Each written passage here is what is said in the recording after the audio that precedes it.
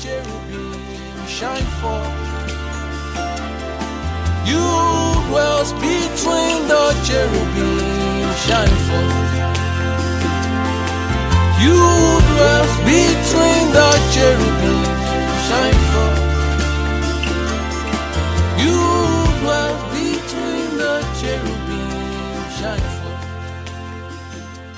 Father, we thank you tonight. We hallow your great name. We exalt you, our King and our God. We reverence you tonight. We sing your praises in our souls, in our hearts, from our lips tonight. We acknowledge you as God. Thank you, King of glory, eternal, immortal, invisible God, the only wise God. We worship you, O God.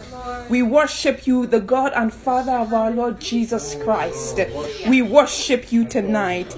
We lay before your throne. We are humbled at your great and terrible presence. At your great and terrible sight, we quake. We tremble before you, immortal God, immortal God, immortal God. We worship you, we praise you, we honor you, we exalt you, we lift you up, we lift you up, we lift you up, we lift you up, we lift you up. We worship you.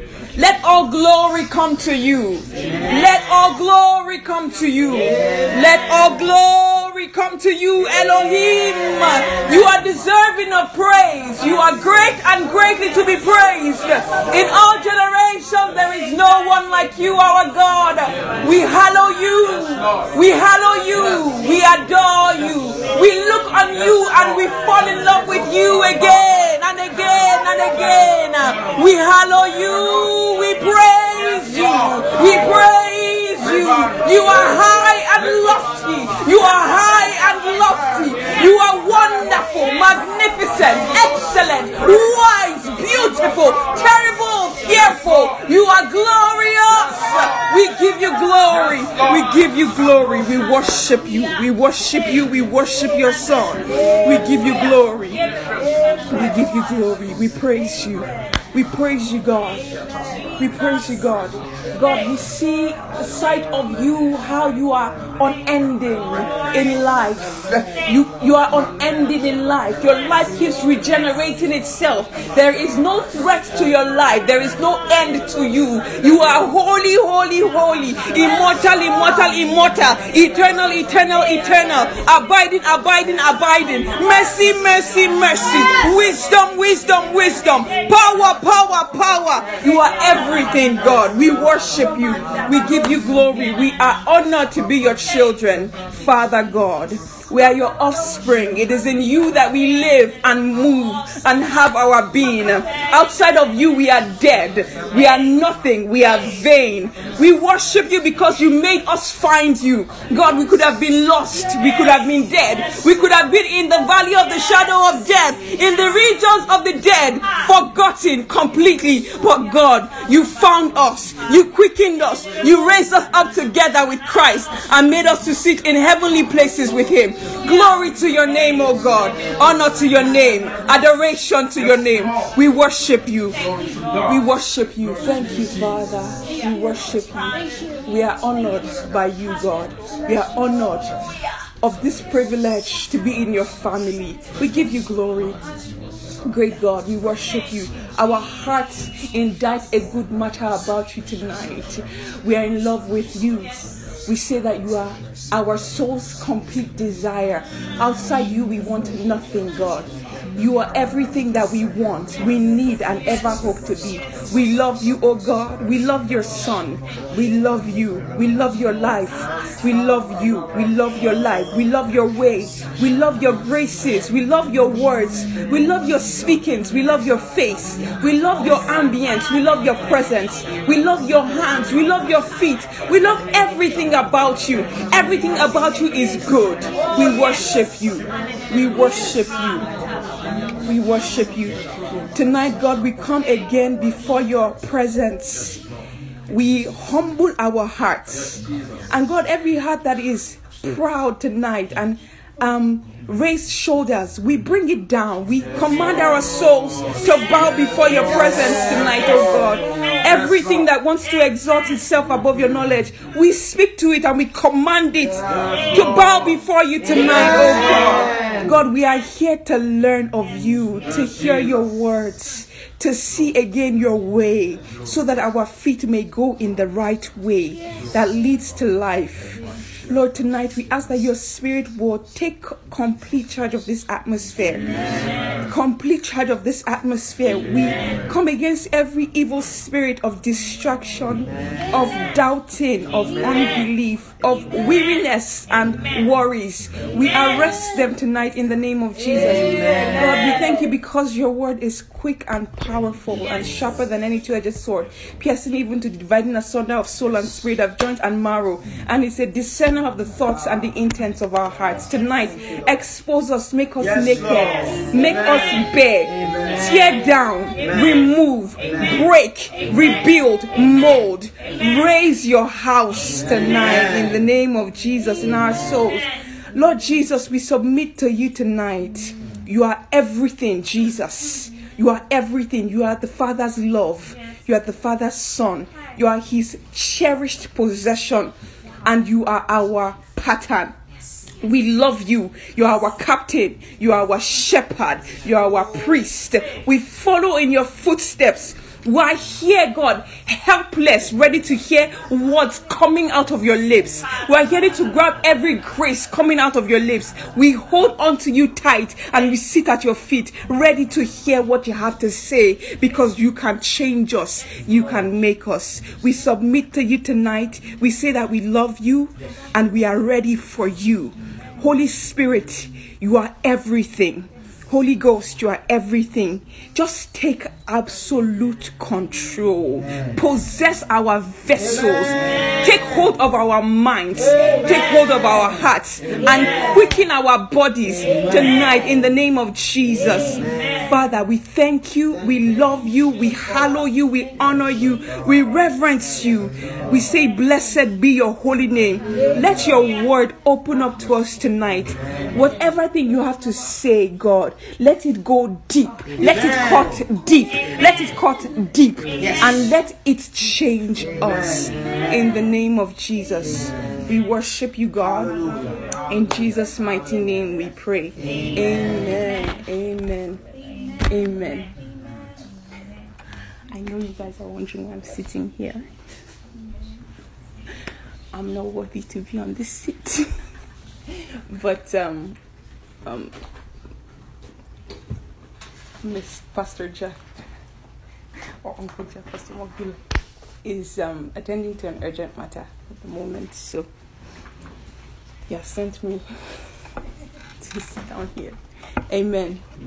But thank God. I pray that God will bless us tonight. Amen. I pray that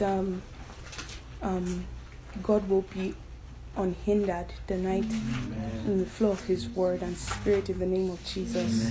Amen. Amen. As you all know, I'm not a preacher. Just here to share something. Anything. But before I'll just share a little. I'm just wondering if anyone wants to kind of recap between Wednesday's message and Saturday's message of last week, if we can just, anybody who wants to say what has blessed them, what they've learned, anything that struck you, anything that has captivated your mind and is something that you've been meditating on. If anybody wants to go, that would be great. Don't all volunteer at the same time.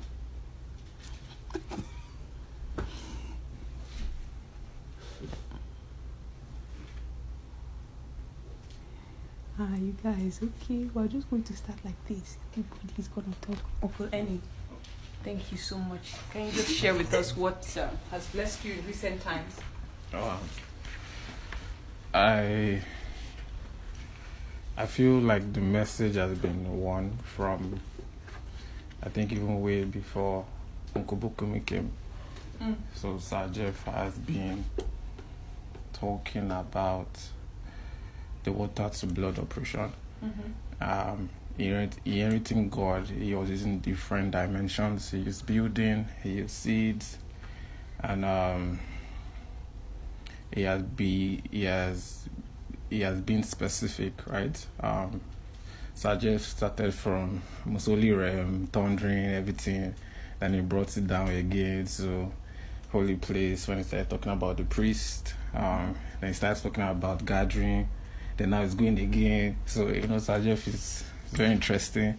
But Wednesday and Saturday, I think Wednesday it was talking about understanding, wisdom, revelation, and then it was differentiating between knowledge of the mind and knowledge of the heart. And emphasis has been between that famous skilled doctor that can articulate all the knowledge but not practice. So there's a doctor that can actually, so there's a skill of the heart which is understanding, right? And that is the theme of everything. God is in the business of making man fruitful, meaning have life. And I think Sir Jeff's heart has been that it's not just okay to have seeds, is that the pleasure is the fruit of the seed, right? Yes. So we have to bear fruit. And there are a lot of process that has to do with changing water to blood. And Saturday, I think he now went again to a section where he now started talking on the mind. And what the antidote to the mind is revelation. And revelation is a product of mercy. And he also made emphasis on why it has to be word, and not a pool where we just go deep inside and get renewed, because thoughts are what builds a man. So to have access to a man is through his thoughts. And Sir Jeff also went ahead to explain alienation, which was different from what I originally understood. Then he also went on to explain what vodka in the spirit was, right? I mean, that's when you start taking shots of vodka, then you become one with the bottle, right? And if we're not also, which is still with previous message of his teaching, right? He was talking about infilling of the spirit, and there's another second feeling, right? And that feeling is the feeling of the word, where he made differentiation between speaking psalms and hymns, melody in your heart. Then there's another one with grace. And the words I speak there's grace in the word, so there should be both feelings. So there's a tendency for us to trade off between just being filled by the Spirit and not be filled with the word, where it says, let the word of Christ dwell richly in us. I feel like I'm just rambling. But emphasis is being more precise in laying the bricks of how a man of God should be built. So if a man's thought is not touched, there is no access to him. He's stuck in his vanity, and without help from he said his direct word was, without help from a higher force, you'll be stuck in your life, right? And I think I'll just stop here so that Give it to yeah. I don't think we need everyone. Yeah. Praise God. Hallelujah. Okay. I think for me, one of the things I've learned is how, so like on Wednesday, we kind of wrapped up on like wisdom, and we're able to see how wisdom is just beyond bringing revelation in terms of making you to see things differently, but also in the light of it bringing, helping you to live the life of God, like challenging you to live differently and walking in a different path. And on Saturday's message for me, tying that to the topic of wisdom, was just being able to connect how the major issue here that the Lord wants to deal with is vanity, and that vanity is only swallowed up by revelation, right? And that revelation is what wisdom helps us, like we learned earlier, that revelation comes in twofold. There's the first part that opens your eyes to see like the light, that helps you to understand the word differently, and then the second part is where it's supposed to help you to live. That's when Christ is dwelling in you richly. So the moment as Christ is dwelling in you richly, vanity is being swallowed up. So for me, connecting that would just mean that it just makes me to see that I actually need wisdom, and that wisdom is not enough. Because, like, for example, I remember there was a time when, like, back in CU then, when I was in undergrad, we used to read like Revelation 12:11 when it's time to share testimony, and you'd be like, oh, and we overcame it by the blood of the Lamb and by the word of the testimony. It's testimony time. And then there was a time where Jimmy was kind of explaining to me that, oh, it's different, like, from what we used to think back in CU then, that it's actually not loving your life unto death, and you have to overcome. And then for me at that point, I saw that, and I'm like, oh wow, this is so different from what I used to know then. And then after a while, like, I was listening to one of Reverend K's message, and I was able to see that, okay, actually it doesn't just stop at the fact that now you know better with the scripture. It means that you are not supposed to love your life unto death, and that life is where vanity is staying. That's where vanity is hiding. That's the life that vanity has married, and that's what the revelation has come to swallow up. Praise God.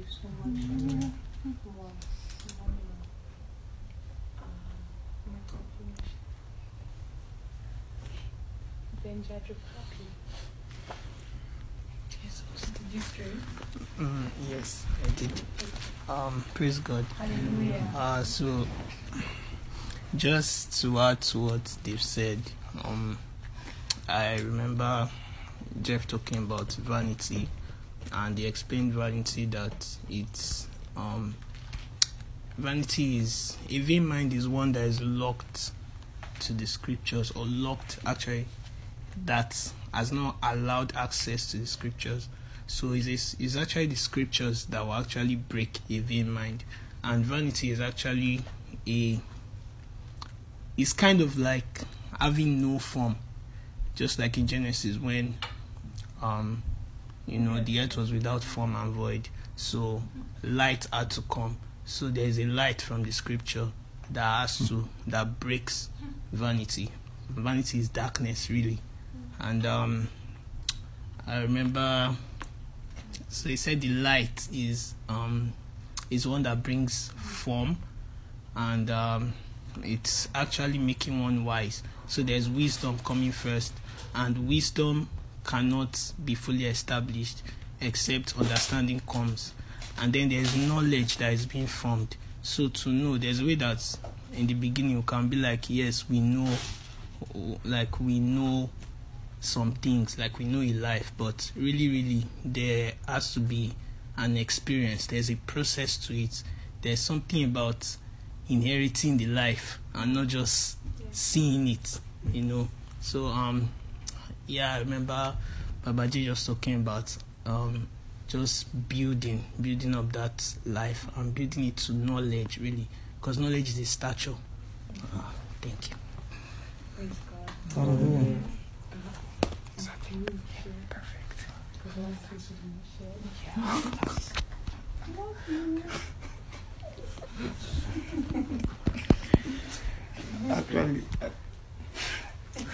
Actually, like they've, I think they've said it all actually, but I think I might just repeat what they've said. It's not really, but one, like you were saying, like the two messages. What really stood out strong again is like the place of the scriptures, the place of that is scripture that can your vain mind can actually be healed. I remember Pastor Jeff was not on Wednesday when he was saying that even like the place of revelation, like that revelation that heals the vanity of mind is a warfare. It's actually a warfare. It's not something that comes by so easy. And again, we can see it like even this day when we relate with even believers in a way, you wonder like, is it not the same scripture that we're actually reading? Do you get what I'm saying? But there's something about that thing of spirit of wisdom and revelation. And we're saying that even like my brother and sister rightly said, it's not where we need to stop actually. We need to press in, but like for us to press into the life, I believe we need to be filled with it. It's not just something that just a little and we can do. It's something that we need to be filled with. Like it needs to drown that vanity, that vain mind, that and all. Like that's why we're talking about like let the word of Christ dwell richly in all wisdom.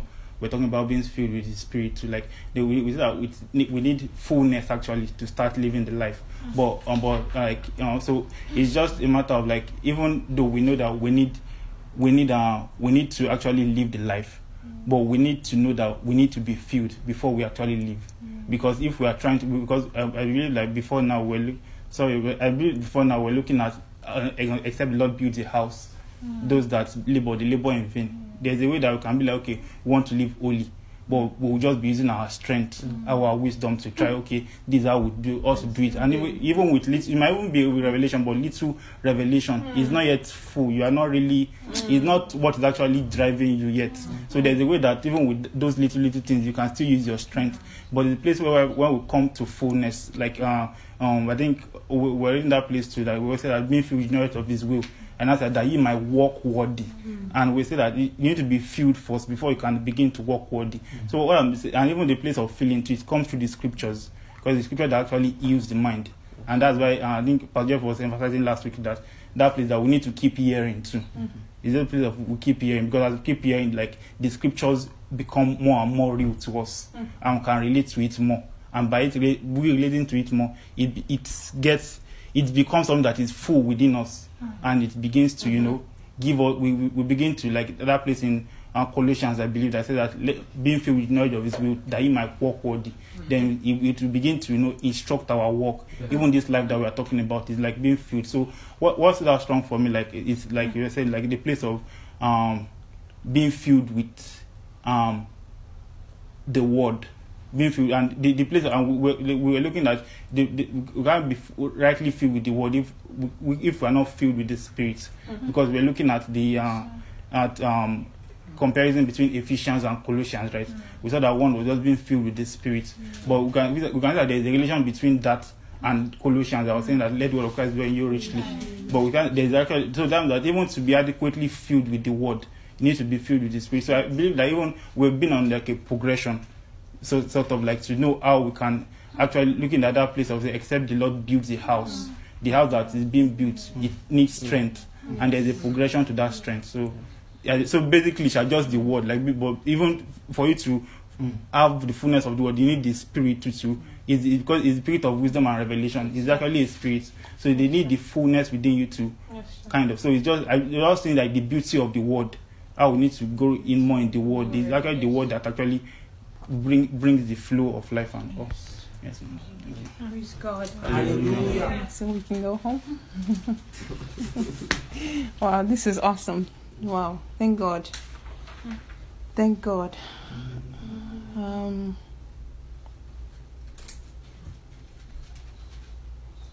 Yeah. This is awesome. Yes, please, I beg you.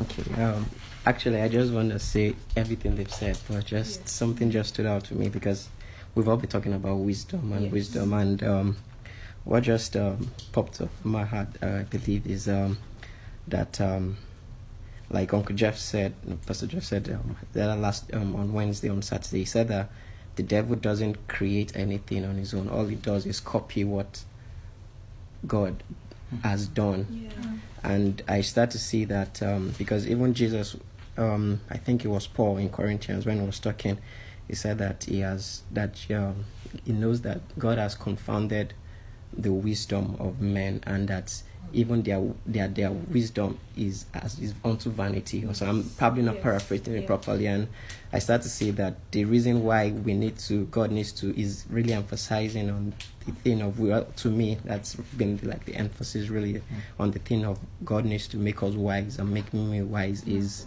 because what produces and makes us keep chasing vanity is a wisdom. Yes. and that is why, and that is because he's copying what God did, because the way God built a building, he said that, and made a master builder who is wise or something was master builder. So it's what builds the house. He said that a house is built with wisdom and understanding is established. So he said that what starts the building is really wisdom. And we also start to see that Uncle Jeff also taught about how it's wisdom that brings the materials and what is necessary for. So really, and these are just things that talk to me, but I think my head is so thick that I don't really see it, and it's just like you want to live a different life, but there's a wisdom that you've been using for a while. So it's a battle of wisdom, and we know God has already overcome and he has already conquered, but it's just that there's always, and that's what they've all been saying in terms of that place of revelation. Like it's a warfare to come into revelation. But I was just trying to say is that place of wisdom, like, because it's also he said, and I mean what fuels vanity is a wisdom, right? Yes. So that's why it's a mystery as well, because it's not something that, and we've also saw from previous teachings that is that place of when you come into fullness, you can start to access wisdom. So it's like if you don't press into the life of the Spirit, then there's no way we can access the wisdom, but we'll be living with another wisdom which will keep fueling our vanity, which is why Uncle Jeff also said this, I think last on Saturday, I think, where he was talking about it's preaching that unearths wisdom. It's through preaching, through hearing, through giving ourselves to the word that unearths wisdom. And so I just had to say that, and that's just what I wanted to say. Thank you so much. Praise God. Hallelujah. Praise God. Hallelujah. Kai, God is so merciful to us. Honestly, God is so merciful. Does this thing happen to anyone that it's like when you're getting carried away in your vanity, like Holy Ghost just is almost like a slap? Does that happen to anyone? And then all of a sudden it's like, what am I doing with my life? Like I need to sit up. God is merciful. When Pastor Jeff said, anytime revelation comes, mercy has happened to you.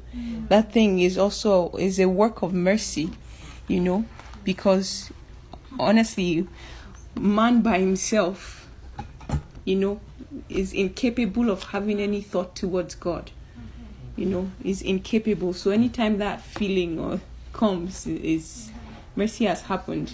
I say this because this just happened to me this morning. I was like, oh Jesus, what am I doing? Thank God. God is merciful. One of the things that stood out to me on Saturday was when it's two things. Let me just start with those two things. He said, revelation will drown vanity. And that's the truth.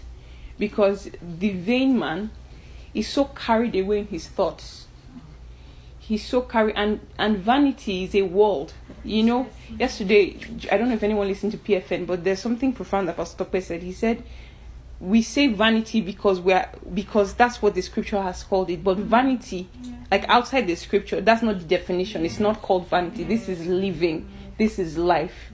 This is everything a man ought to be. This thing we are calling vanity, like in another world, is everything.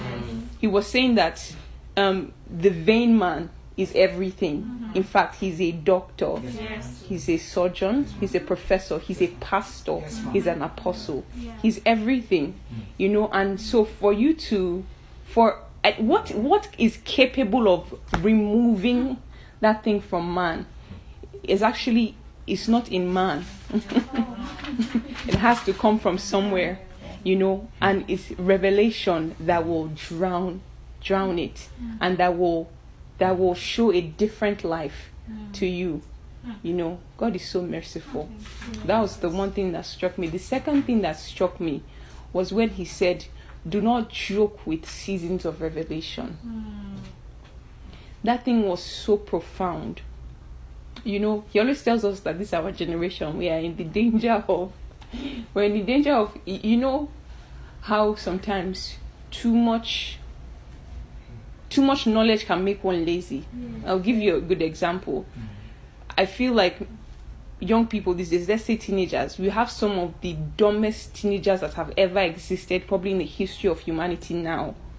But you also have the most access to like anything you want to learn as a person. In this time, there's like no excuse to be dumb. Yet you have the dumbest kids on earth living now. It's the same thing where you can have, for lack of better terms, the most spiritually functionless generation ever in a season with the most availability of word, wisdom, spirit, access to God. But it's because of what? Because of taking things for granted. What he called profanity. Like Esau. I looked up that word profane. It means irreverent. And I think that's kind of where I want to dwell on today, because I'm always having cane in my hand when they give me seats. Is that attitude that we need to have towards revelation and this season that we're in. Amen. Let's go to Ephesians chapter 4, since we've been there for a while.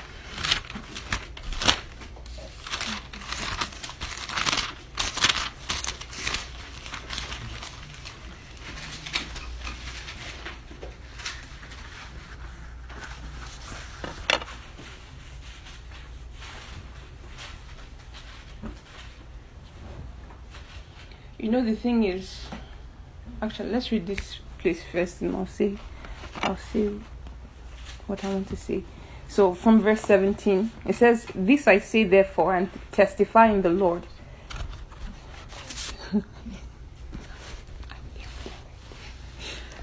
"And testify in the Lord that ye henceforth walk not as other Gentiles walk, in the vanity of their mind, having the understanding darkened, being alienated from the life of God through the ignorance that is in them because of the blindness of their heart, who being past feeling have given themselves over unto lasciviousness, to work all uncleanness with greediness.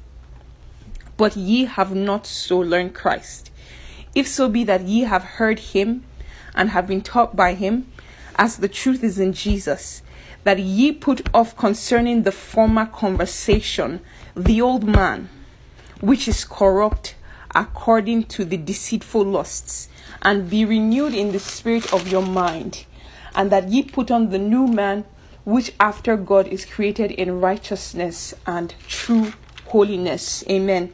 Can we just all read together from verse 21 to verse 24? Can we go together? "If so be that ye have heard him and have been taught by him, as the truth is in Jesus, that ye put off concerning the former conversation the old man, which is corrupt according to the deceitful lusts, and be renewed in the spirit of your mind, that ye put on the new man, which after God is created in righteousness and true holiness." Amen. Amen. We thank God that we're born again, and our spirit is bearing Christ, as in the spirit is saved, the spirit is wearing the new man, the spirit is regenerated, the spirit is alive, is after God created in righteousness and true holiness, and we give God praise for that. But we all know, if you just watch your conversation on the earth, you know, nobody has to tell you or persuade you, that your soul is wearing the old man. And the old man is the vain man. The old man is the profane man. He has no reverence. The old man is unholy. The old man is empty. The old man is unrighteous. The old man is unfruitful.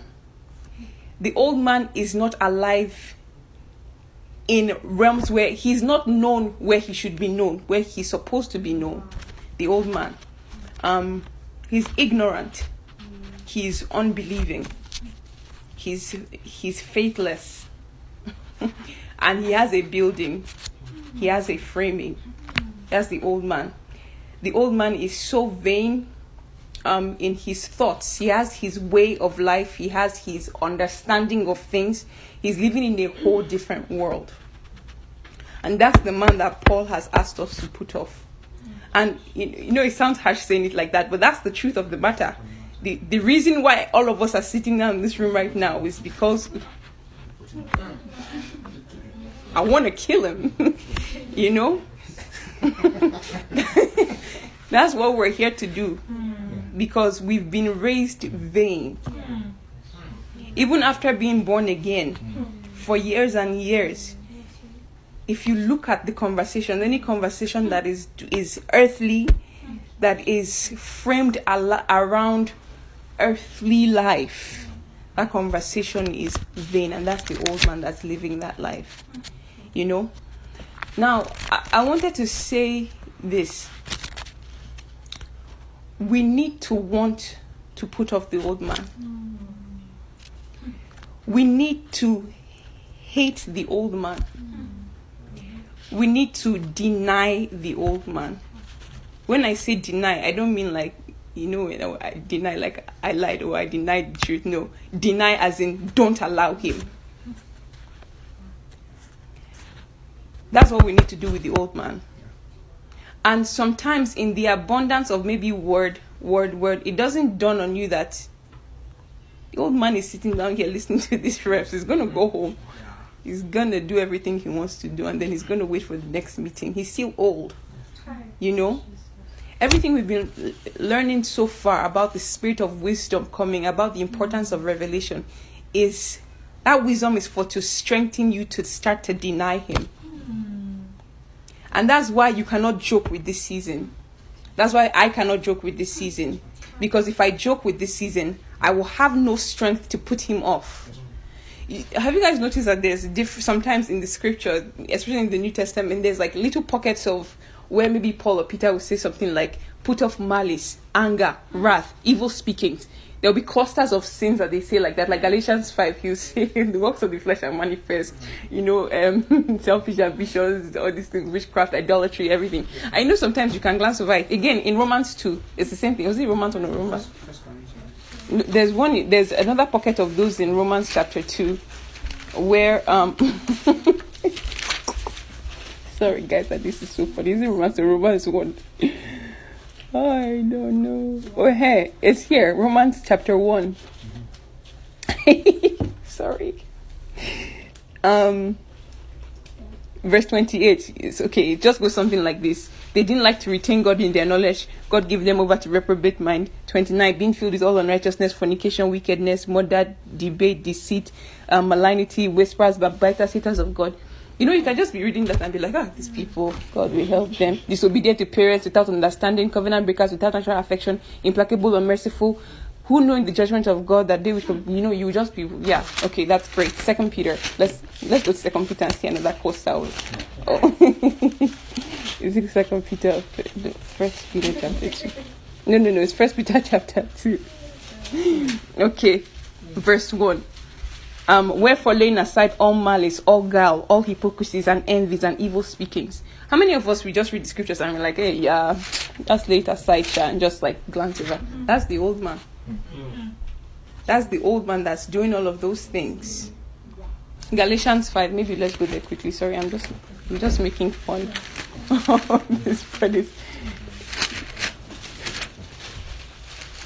The reason why we shouldn't joke with putting that old man off is because this is who he is. And even though maybe in your own body it's not manifest, that's his potential. The potential of the old man is all these things, and the way of the old man is leading where? Where's the old man leading to? Destruction now. We know it. The same way the way of Christ is leading to righteousness, sanctification, consecration, is going to redemption, is going towards salvation. The old man has a different trajectory, and that's why you cannot allow him all the time. You cannot just be there and be like, oh, it's okay, I'm just old, God will make me new. No, it's not like that. You deny him. So all these things about fellowshipping with the Spirit, so that wisdom will come. The thing that Pastor Jeff said about being absent in moments where you are changed, so that wisdom for life can come. Why you shouldn't joke with that, why it should be a real thing that you practice, that is something that is real to you, is because this old man will not allow you rest, and he has married you, but you have to divorce him. I have to divorce him. We cannot just listen to Revelation and it's apart from us. Oh yeah, the old man is just some guy. No. Look inward. If you realize that my conversation is not yet heavenly, then I'm still old to a degree. And the wisdom that comes from above, it disintegrates the old man. That wisdom, at the same time as it's building God's house, it's taking bricks one by one. It's taking him apart. It's like drowning him at first. Maybe the water will be here. It's okay. He's still feeling cool. It will get to a point. Wisdom and revelation will make him gasp for breath. He will die. But if you just leave him, you cannot have a double work going on like that, and then you're not serious. It's not going to work. You will just be old. And God doesn't do old. God is new. God is what? New. God is new. God is so new. God is new. And he will only dwell in the new. Okay, yeah, this is, sorry, even though it's no longer necessary to read it, but let's just read it there. Galatians 5:19. Now the works of the flesh are manifest, which are these. You now say adultery. Check, not me. Fornication. Check, no. But are you unclean? Yes. Lasciviousness. Yes. Idolatry. Yes. Witchcraft. Okay, maybe I'm not saying witch. Hatred. Yes. Variance, emulations, wrath. Yes. Strife, seditions, heresies, envyings. Yes. Check. Murders, drunkenness. And that drunkenness is not just wine of earthly wine. I'm drunk. We are drunk with so many things. We are drunk. That old man is perpetually high on something. And the way, like I was saying, Pastor Tokwe said he could be anything. That drunkenness could be anything. Just think about it. Anything that shifts your gaze from the spiritual is what you are drunk with. And let me tell you guys, is anything, sleep, food, Netflix, Instagram, Facebook, doing your laundry, keeping your home clean.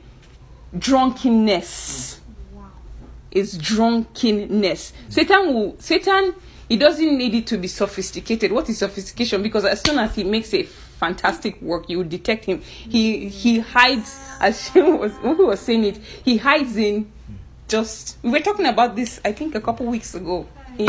He hides in plain sight. The old man hides in plain sight because he knows that if he goes, you will not be like, you are hiding. No, he'll just be there. He's just normal. In fact, he's your guy. The old man is your guy. The old man is vain. Like he's your natural response. The old man. Yeah, that profane guy. Like his instinct is not to look up, and that's how the heart is. The carnal man. Those of us that are learning wisdom. That's how the natural instinct is. It's not to look up first. It's to look down first. So we have to deny him. That's why wisdom, taking wisdom, provision seriously is important. It's important. You can't joke with it. Amen. Amen. Let's quickly go to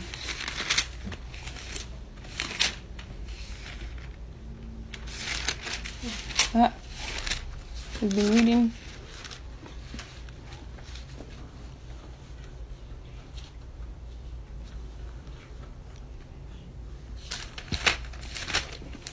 God is merciful, oh. God is so merciful.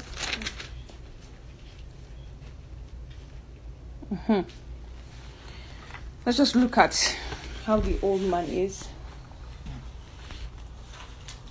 James chapter 3, sorry.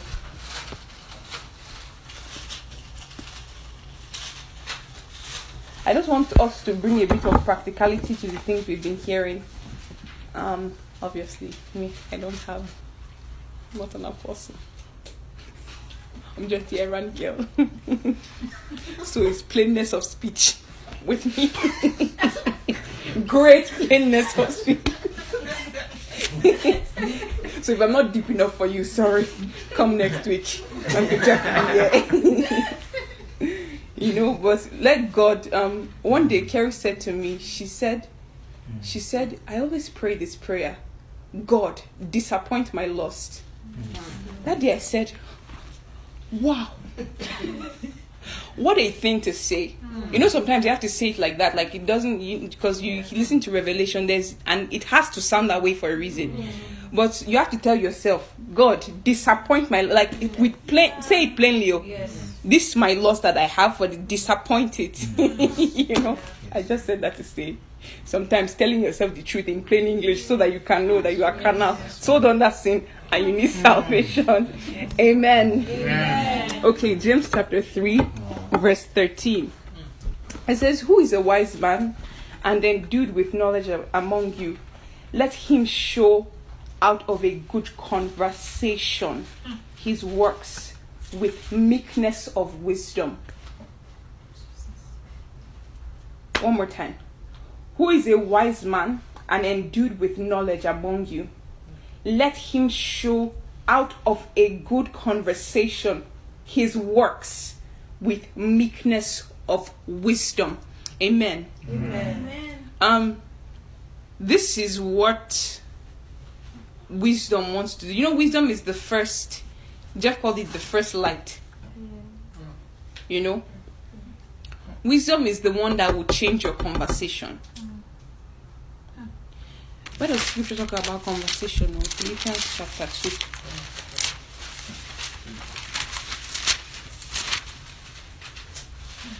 2. You see people who have bad conversation. We'll come back to this James 3, but let's just look at here. Philippians chapter 3. He said in verse 20, but before he went to verse 20, in verse 18, he said, for many walk, of whom I have told you often, and now tell you even weeping, that they are enemies of the cross of Christ, whose end is destruction, whose God is their belly. That's just so vain. That's the vain man. Whose God is their belly, whose glory is in their shame. That's vanity. Who mind earthly things. That's the old man. That's the vain, profane man. He minds earthly things. It says, for our conversation is in heaven. The people whose conversation is in heaven is people that wisdom has taught to have a good conversation. If wisdom doesn't teach you a different conversation, and wisdom will bring a different conversation by teaching you how to set your affection. Let's just break that word affection. What is affection? Affection. Who is in love here? No takers. I know two people in love. I'm in love. Okay, you're not in love with Jesus. I'm in love with Jesus. Everybody is holy in the room. I love the Lord. Okay, I love my husband. Okay, affection. Affection, you know the way affection does you? Okay, who has had a crush before? Since you people are too deep. Thank you, honest people of God. Affection possesses your mind. You'll be doing something, you want to think of something else. The thing will just come out of your control. Affection. And it's not just that you're not fighting it. You love to think on this thing. You love to think on the person that you're in love with. They are not forcing you. They are not begging you. They are not cajoling you. They are not, encouraging you, convincing you that you're supposed to think of this person. No, it's just happening. You know, initially it's not like that. But that word set, it almost suggests intentionality. Before to become natural, you have to set it. You set your affection on these things, and it is wisdom that will teach you how to set your affection on things above and not on earth. Because the end of somebody whose conversation is on earth, the person's God is his belly. What does that mean? Is my satisfaction is my God. You know, my satisfaction is my God, whose glory is in their shame, whose end is destruction. Now, sometimes it may feel disconnected. How can the old man be going to? That's his end, really. If you'll be honest, if we'll be sincere, based on our understanding of the scriptures, the old man is headed for destruction. You know? But God has interjected and brought wisdom so that we can change our conversation. I mean, do you know another thing that could be I was reading something this morning, and I realized that anything outside of God is vain, no matter how good it looks, no matter how fantastic it looks, and especially with human judgment. If it's outside of Christ, and Uncle Jeff was saying this the other day, if it's outside of Christ, if it's outside of God, it's vain and it's nothing. It means nothing. It will amount to nothing. It's absolutely nothing. Paul in Philippians chapter 2, he said,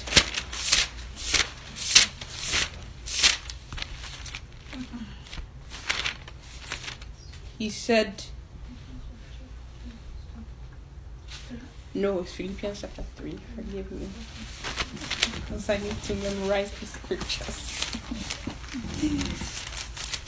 Oh.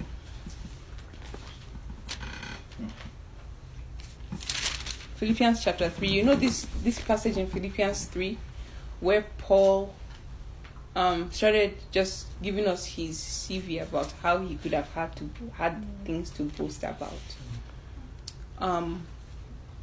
And then he realized this stuff is trash.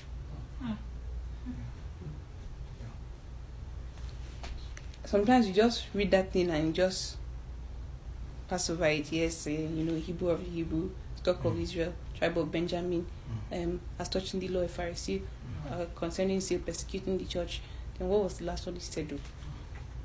Touching righteousness, which is the law, blameless. You know, that sounds, because it's very removed from where we are, it sounds like, oh, okay, now good for you, sir. You brought the Hebrew, God bless you. But imagine somebody saying, Professor Emeritus, born into the house of Aliko Dangote, bagged 6 degrees from Harvard. Because our minds are renewed, you're like, vain. But really, take that outside. They will invite you to TEDx, Joe Reagan, White House will invite you to come and talk. You are going to be a voice to the nations. Do you understand? Yeah. Is this guy now mad to say, I count it all dung for the excellency of the knowledge of Christ? What happens to make you realize that is vain? Guys, do we realize how powerful this thing is? But maybe it's because we don't have a Harvard degree. Have you met people that have Harvard degree? I know. Let me tell you something. Okay, a funny joke. I know a couple of people who went to Harvard Law School. One of them had asked me to edit one of his papers when I was in uni. Then in the dedication, he wrote my name. Let me just frame this dedication page so that I can tell my friends I know somebody that went to Harvard and they put me in front of their paper. Like when they say, oh, thanks to when you're writing your thanks to whoever helped you with your thesis or whatever. I said, what? You put my name? Come on. Hello, Facebook. My friend just graduated from. It's a big deal. Imagine you saying, I count it as dung. I count it as dung. What happens in the mind is light. What happens in the mind is judging with a different sight. It means that a different judgment has happened to the person, from darkened understanding to enlightenment, because you realize that something that is everything in this world, in God's world, is nothing. And if I'm nothing in that world, even though I'm everything here, I'm still nothing. And that thing has to be so real to the soul that every day you wake up and your conversation is still low, you should be so depressed. The thing that should make you depressed is not because Canada forgot to send you a 2K. Is that I'm vain. I'm vain. Like my carnality should bother me. The nature of the old man should bother me. Sometimes, just in living, when things happen and I see the reaction that comes out, then I'll now remember Uncle Jeff saying, we should have spiritual reaction. It's long after everything that's happened, and I'll be like, oh, we should have spiritual reaction. You know what instructs that reaction? The old man. The old man, because he has no reverence for God, does not remember God in moments where he should. Because if he would remember God, he would have a different response to everything in life.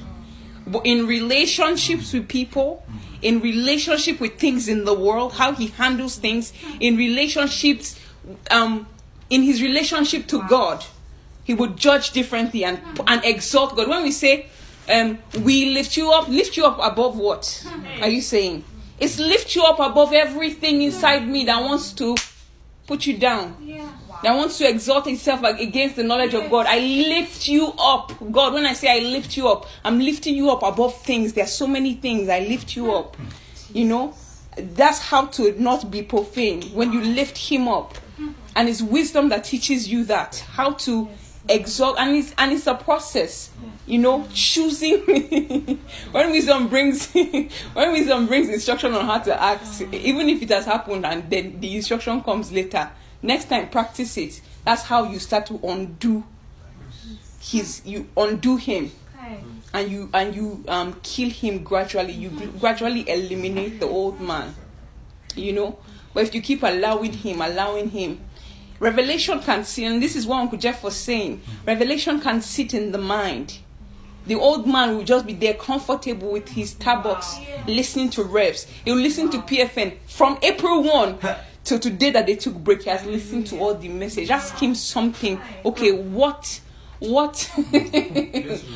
one new instruction have you carried out? If the answer is none, there's something is wrong. And I want to tie this back in with the importance of that thing. I don't want us to leave it alone. Of that, you know, speaking to yourselves in hymns, psalms, spiritual songs. When he was saying that thing is powerful and it can capture you, take you out of yourself and infuse things into you that would naturally not come to you. The reason why you cannot joke with that thing is because there's no other means. How are you going to get it? How are you going to get it? So if you are just listening to Revelation, which is good, please, okay, anybody that's just listening to Revelation, your fellowship sucks. Work on your fellowship, but don't stop listening to message, because you'll now just dive in more. You'll be gone. So be listening. It's just that to your listening, add prayer, add singing, spiritual songs, add feeling to it. But here you must. I listened to a message Reverend K said, if the lion swallows a sheep, he said, let him devour the entire animal. As long as the ear is remaining, you will retrieve it. Yes, ma'am. And it's the truth. As long as the ear is remaining, you will retrieve it. You know, the Bible says faith cometh by hearing. Wisdom will come by hearing as well. You know, it will come by hearing. But we mustn't joke with the season. If you are in a place where, you know, you are just, what's the word? Lackadaisical. You know, the thing is not holding weight. Cry for weight. That's one of the things that was said on Saturday. You know, that something is beginning to happen to you when scripture is having weight. Weight. When it's heavy on your heart, then something is happening to you. If things are just still, if the way rice is to you, that's how word is to you, something is wrong. something is wrong. Amen. Amen. God will help us. Amen. God will strengthen us. Let's go back to that James chapter 3.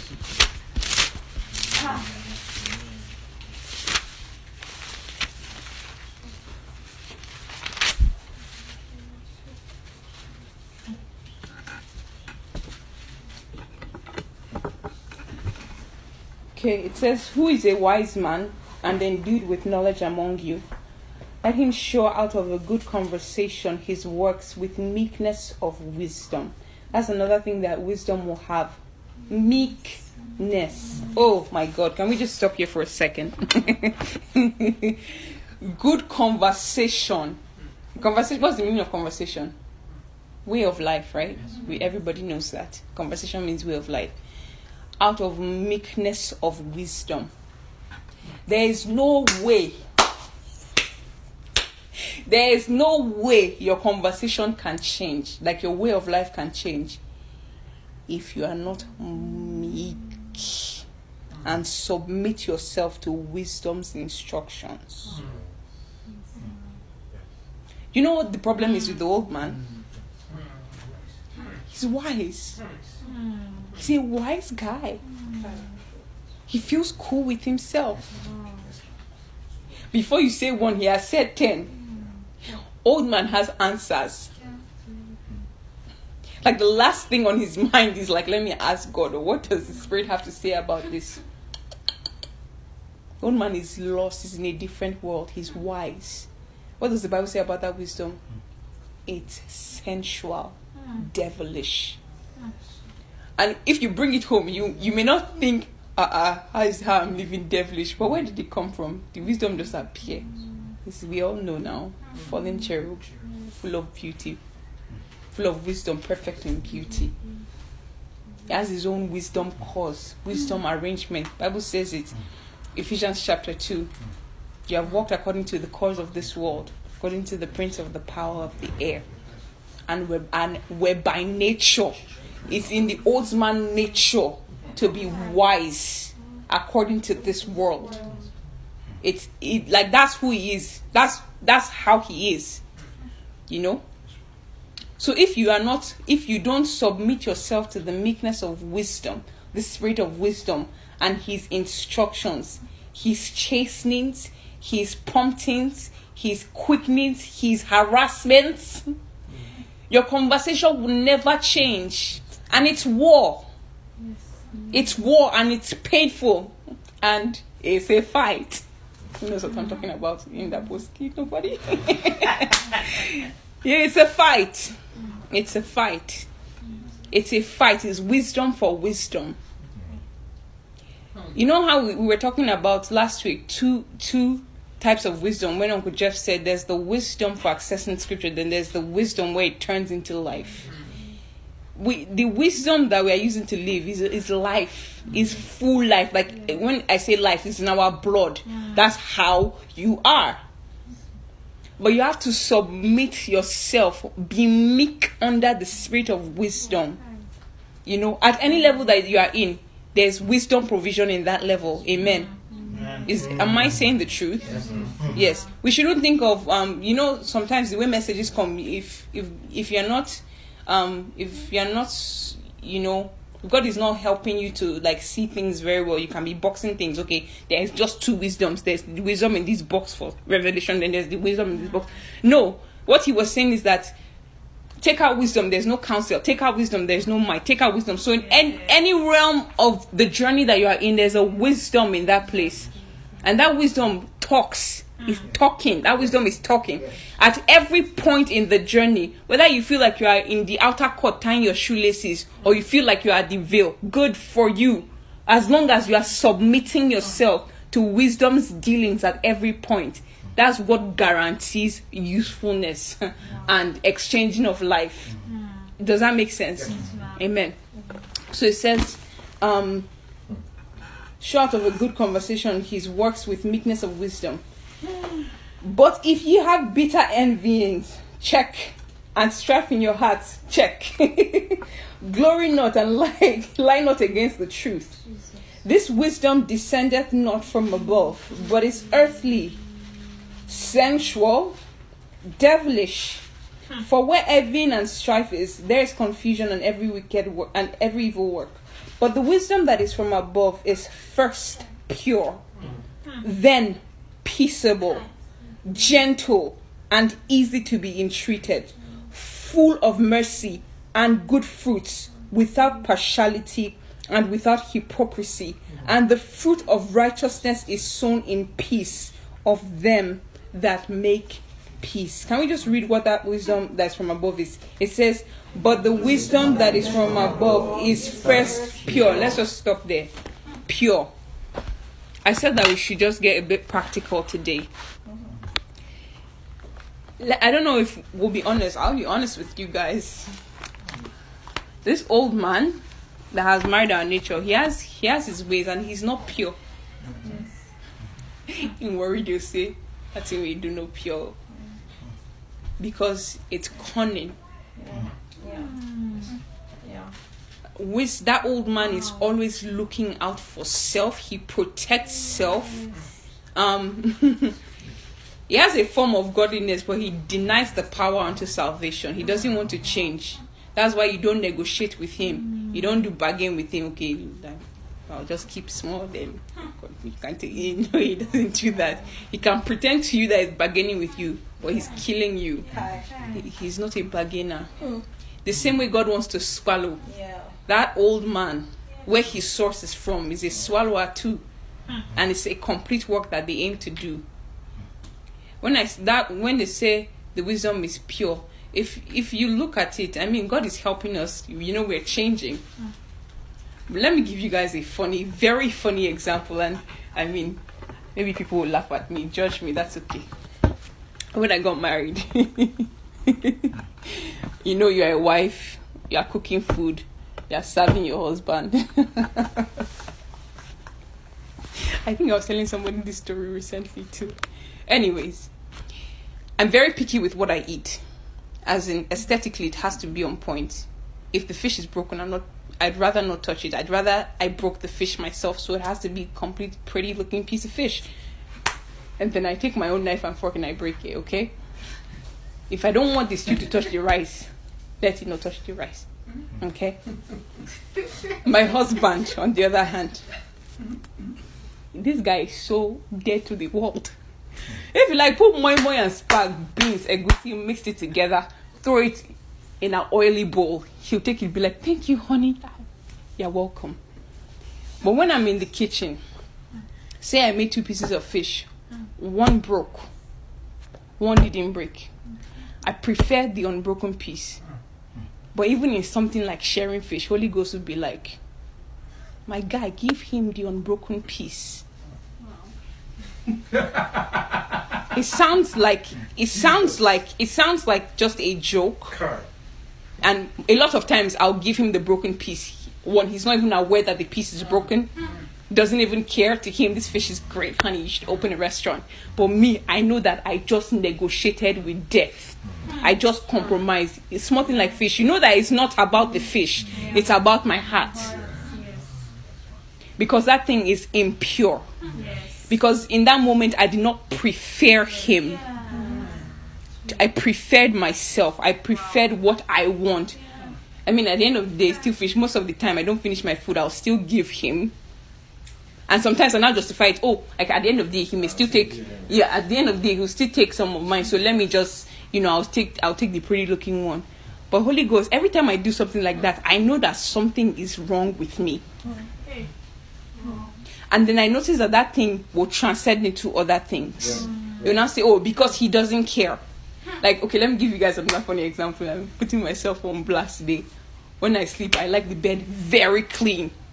So sometimes I'll take a piece of cloth and just dust my side of the bed. Like, no hair, nothing. Sometimes I'll sprinkle a little baby powder on it. Just, get it clean. Lint remover, I'm there. And then I'm just like, he doesn't even care. But something inside me is like, go to the other side. Lint roll it, use the cloth, do everything, because it's something in the heart. Be pure. But my natural instinct, why is it not to be pure? Why didn't I just get married and I'm just perfect? I give my husband the perfect looking fish, maybe even add parsley on top. Be like, here you go, my king. Why? Why is the wisdom twisted? Why does it look out for me? That is devilish. Because the wisdom of this world will instruct you. Prefer the other. Not looking on your own things, but looking on the things of another. That's the practicality of this old man, new man thing. Where wisdom. And that thing is deep. It's not just, and like I said, it's not about fish. It's about everything. Yes. Because at work, in dealing with people, then with God. When God demands something, will I say, oh God, but you don't really care. I mean, at the end of the day, last if I don't do it, it doesn't mean, you know that heart. If they cannot instruct you with fish, then you think God will tell you about, when Jesus said, if I've told you about earthly things and you don't understand, is it when I tell you about heavenly things that you understand? No. When I say that wisdom in every phase that you are in, any part of your journey that you are in, you need it. It's because if you fail in this place, you will make a mess. In fact, they won't even let you, because you just go and fool yourself in realms that matter. The other day, sorry, I'm always telling you guys the other day, this is what I have to just forgive me. The other day, I was reading John chapter 3 or chapter 4. That scripture where Jesus was with the Samaritan woman. Something struck me. That woman was not wise. It seemed like she and Jesus were in two different places, trying to have a conversation.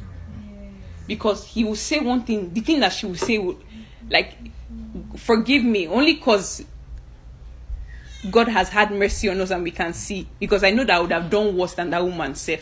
I would have said absolute rubbish. When Jesus would say one thing, I would just say something very stupid. So I say this with all humility, but she was not wise in that Jesus was saying something. The way she would answer is as if he was just talking over her head.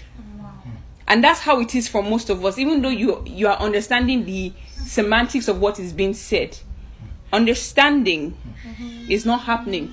Jesus said, give me water. She's like, where's your drawing instrument? Okay, no problem. That's a fair question. Okay, he now said, if you know who it is that is speaking to you, you ask of him, and he'll give to you living waters that will, well up in you into a fountain, all these things. She now said, give me the water so that I will never come back here to fetch water. I mean, to us now, it sounds like, are you well? But if you juxtapose that and think of how we are, what God is speaking, what God is concerned about, and what the old man is concerned about. The old man is concerned about not coming to fetch water. But Jesus Christ is concerned about life and living. That is what I call profanity. Because they are saying, it's the same thing as Esau. Take my birthright, give me porridge. I mean, Asaro. You literally, like you could have been Israel. I don't even know. You could have been Israel. You could have been the Prince of God. You could have been, like, as in the entire scripture. Even go to the book of Revelation. Everything, you'll be seeing tribe of Israel. Everything is numbered according to this and that. Like, you traded that off. I mean, even in the natural, if I offer you a sorrow, will you say you stop being your father's child? Do you see how ridiculous it sounds? But that nature is in us. They'll probably not use a sorrow, but there's so many times that when God is bringing something of value, importance, you say, give me porridge instead. That attitude. When you deny wisdom, you will be like that. Because you cannot discern. It's wisdom that makes you discern, oh, this thing is valuable. This thing is worthwhile. This thing is heavy that is being given to me. Because old man cannot judge that. But when you allow wisdom, it will bring a different lens. When the Bible says that the child grew in wisdom, it's not that he was now smart. He now knew how to put nail inside wood. No. It's spiritual wisdom. It's this wisdom that will graduate you from levels of carnality into levels of spirituality that will ultimately change your conversation, elevate you, bring you from dust, raise you from the grave till you are raised up. Because a lot of souls are in the grave. A lot of souls are in the land of forgetfulness, hearing revelation in the grave. Yes, ma'am. Licking dust on the ground, in the valley, comfortable, but sounding cool to our friends. No. Allow wisdom. Allow him, invite him. What did they say? Like, wear him on your neck. Tattoo him inside your heart. Anywhere you go. Like, what's wisdom saying, you know? You know, there's a deeper one that Uncle Jeff talked about last week, where he said it's not just merely leading of the Spirit, but some people, even leading of the Spirit, normal, you don't even have. And that's one thing leading will bring. One of the things I noticed about my husband when we first started, like, okay, not courting, but when I started liking him, I liked him from before. But when I started liking him in my adult life, the first thing I noticed, you guys, I said, this guy is wise. I'm not lying to you. When people are like, oh, what do you like about me? How you are tall, handsome, you can play piano. You know, and his haircut used to be so fresh, you guys. My God, what a dude. He was a bloke. I am telling you guys. I used to go home and be like, wow, stalk his Facebook page. I was in love. But the thing that struck me the most, I said, this guy is wise. How do you have, like, when you ask a question, and not just even spiritual question, we even do that one, as in I did not even know what it meant to be born again. Like, in terms of scripturally, like, you were dead. It was from him I learned that 2013 or so. I was clueless. I just knew I loved God, everything, but I don't know one single word. But wisdom of scripture, yes, but wisdom of life. You ask one question, the answer, I'll be like, are we all living in this earth? Like, are we all human beings? Because I don't see how it is possible that you could come up with that answer. Wisdom. That wisdom will chart a different course for you in the natural.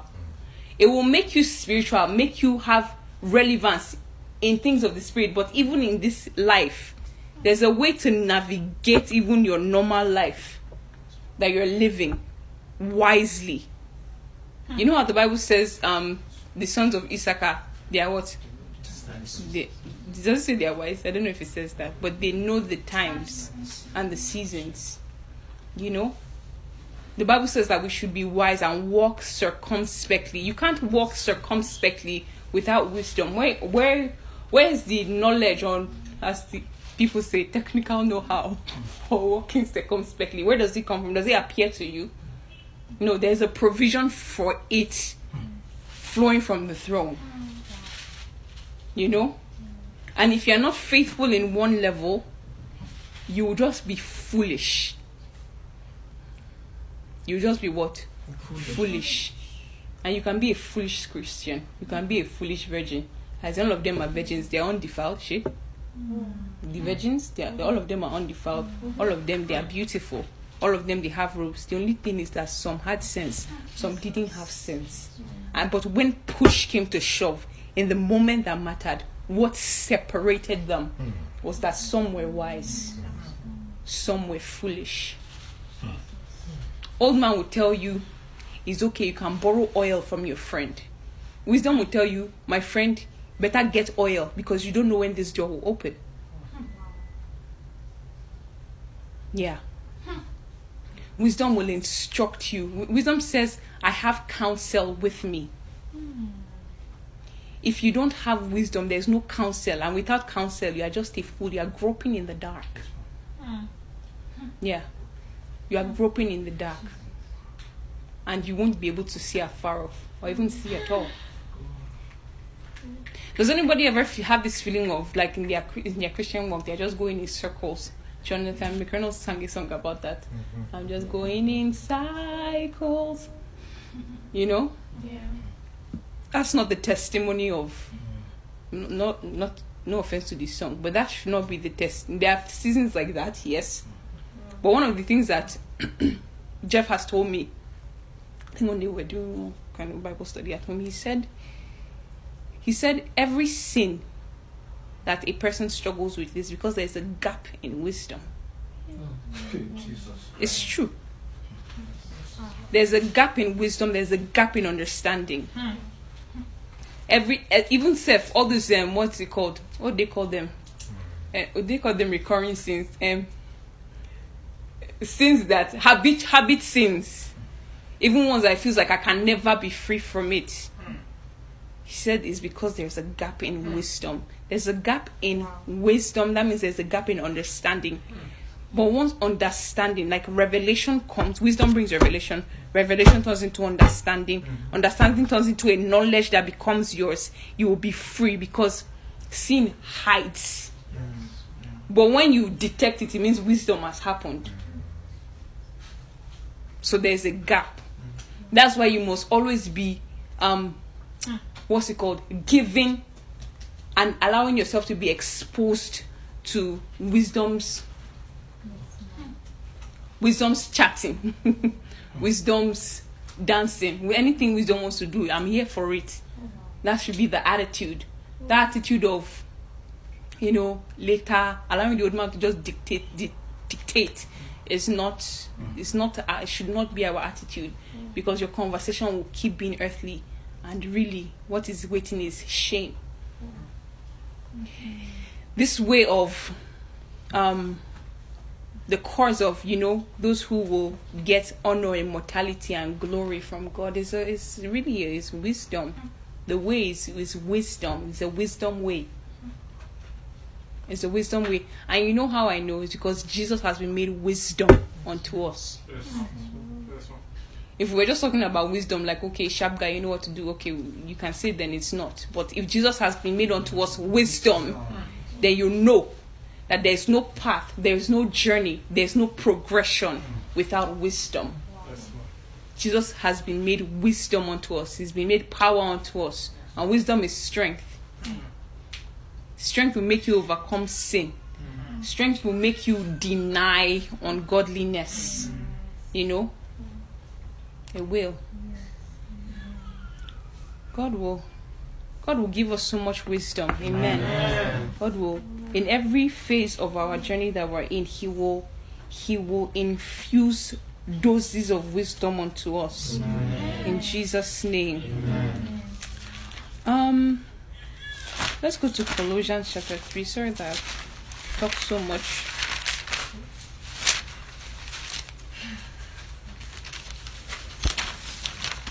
Let's just see.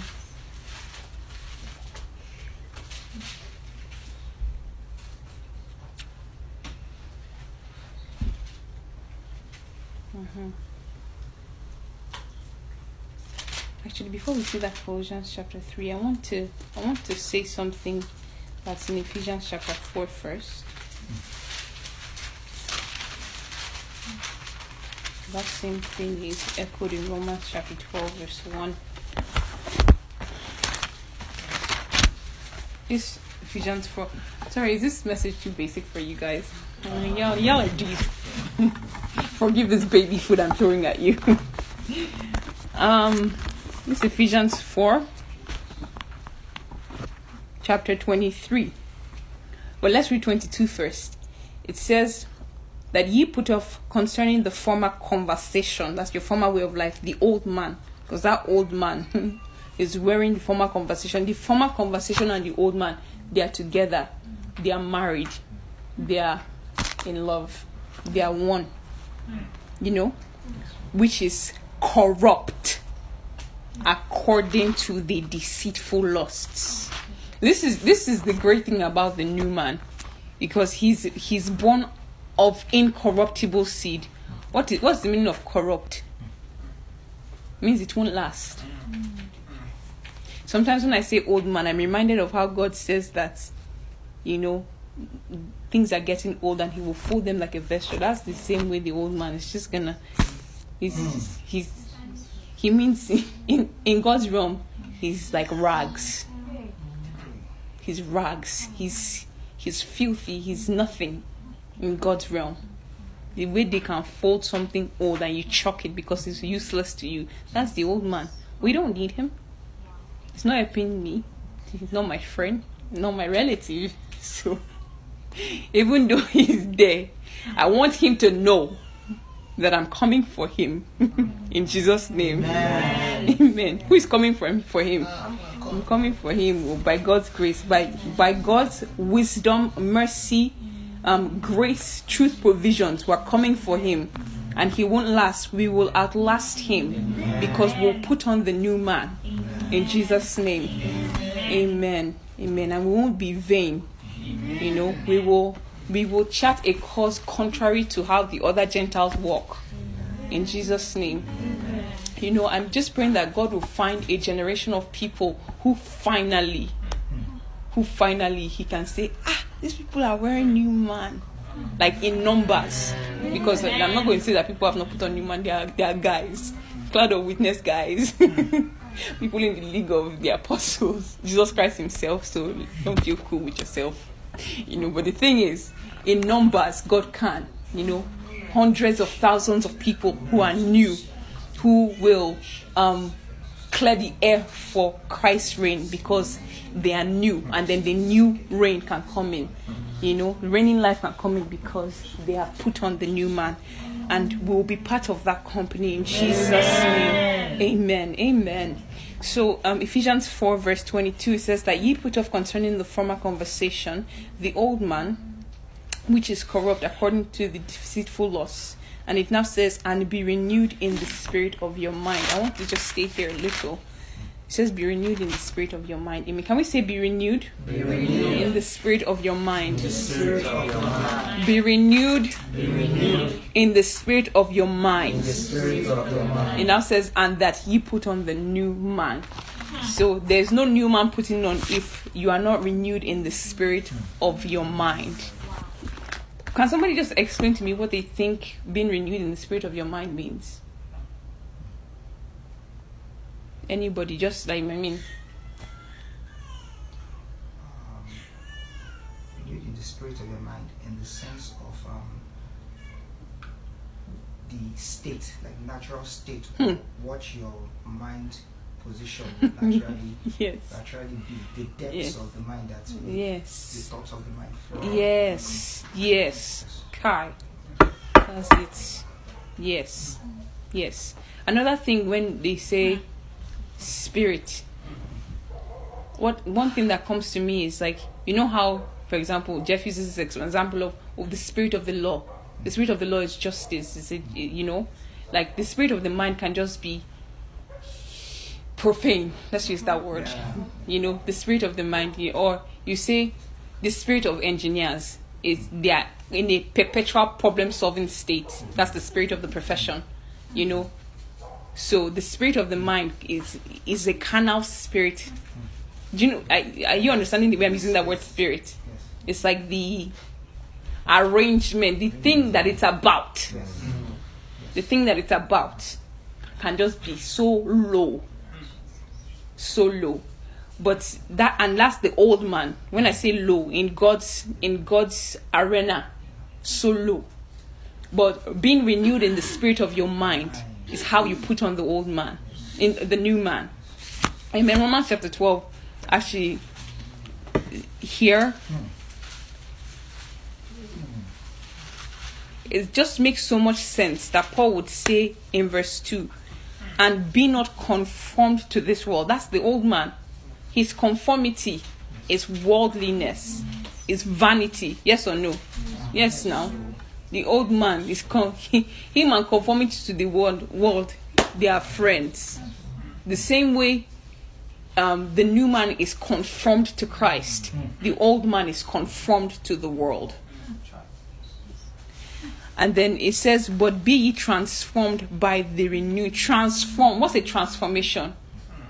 Transformation, it was one thing, it becomes another thing. Yes? Renewing of your mind, that ye may prove what is that good and acceptable and perfect will of God. Amen. How do we become renewed in the spirit of our minds? Or how do we renew the mind? It's everything we've been learning. Who wants to just give us a 1 minute what they think or how they think we can renew our minds? Pastor Annie is in the house. Pastor Michael. Yeah, tell us, how do you think we can be renewed? Being renewed in our minds. It's basically from all we've been saying, honestly just boils down to the word. Yes. Right? The Bible says the word is powerful. Yes. It's sharper. Yes. Right? It pierces through, said to the intent yes. and the thoughts. Yes. Right, of the mind or of the heart, right? And it's in our mind where thoughts generate, right? They come from the heart yes. to the mind, right? Yes. So the inflow of the word, right, is like what we're saying, revelation, right, deals with the vanity of the mind. Yes. Right. And that revelation is the word. Yes. Right. So the inflow of the word is what deals with that. Right. In that place when I was talking about the vanity of the mind, right? It also talks about says being alienated from life, right? And then there's another place it says can't remember the word now, but there is a vanity of the mind, and then there's one of the heart. I forget the word that he uses. Ignorance. Yes, ignorance. Yes, that's the one, right? And it's as if so the more word, I see it as a progression, right? There is a level of word that deals with the vanity of the mind. Yes. But it hasn't touched the heart yet. Yes. Which is where life really flows from. Right. So until you keep progressing and coming into more word and more word until there is a conglomeration of many revelations. Yes. That now begins to touch that heart where really is the source of all the things that go on in the mind. So I just see it as everything goes from the word. Yes, really. Sir. Kai. This is just it. Praise God. So I don't know if it was Saturday or Wednesday it was Saturday. Where Pastor Jeff was saying that scriptures is the healing for vanity of the mind. And it's true. The thing is that the vain mind has its hope. It has, like, every day it wakes up, it has this vain glory that it's going for. Vain life has its vain glory, has its vain works to achieve its vain pursuit and its vain works to achieve vain glory. The same way scripture world has its hope, has its works to achieve its own glory. But one of the things I see that the thing is that it's not just words, it's potent. That's the thing about the scriptures, the thing about the word. It's anything, what is it that can, like that example I gave of somebody with the many degrees who is an elite in the world, like Paul was. What is the thing that can undo the weight of those things? Scripture is the first thing. Because when the scripture keeps hitting that thing, it will start to paint its own image. Even though when we're talking about those two knowledges, even though the knowledge has not become a knowledge yet that you are using, that is like life, generating life, what it's doing is painting an image. The Bible says that we behold as in a glass the image, but the thing is that at first that image has to form, because there's a point where there's no image at all, because you don't just come to the glass and there's image. There's the creating of the image first, right? Scripture will form that image. Then as you now keep looking at that image, because there's more that goes on. Looking at that image, then you are now being changed because life is exchanging, right? But at first, where's the image going to come from? The scripture. So no word, no image. No image, no life. No life, old man and his loss and his destruction is your portion. So who will love the scripture? I want to love the scripture. I want to be drowned there. I want to live there. I want to, in fact, let me God show me. I want to be in the scripture. We should be like this. Wake up in scripture. When I'm sleeping in scripture, bathing in scripture, whatever I'm doing, scripture, because it will create an image. The reason why the old man is comfortable is because his own hope is alive to him now. That's all he's seeing. But when you start to introduce something different, you start to weaken him a little. And the more powerful that other image is, the more weak he'll become. Till one day you are like, who is old man? Yes. That's the same thing as one day Paul could say, I count it as dung. Do you know what dung is? Imagine a big fat cow takes a dump. That's dung. That's disgusting. For you to say my accolades are dung, and I count them but loss for the excellency of the knowledge of Christ. It says that I may know him. Kai.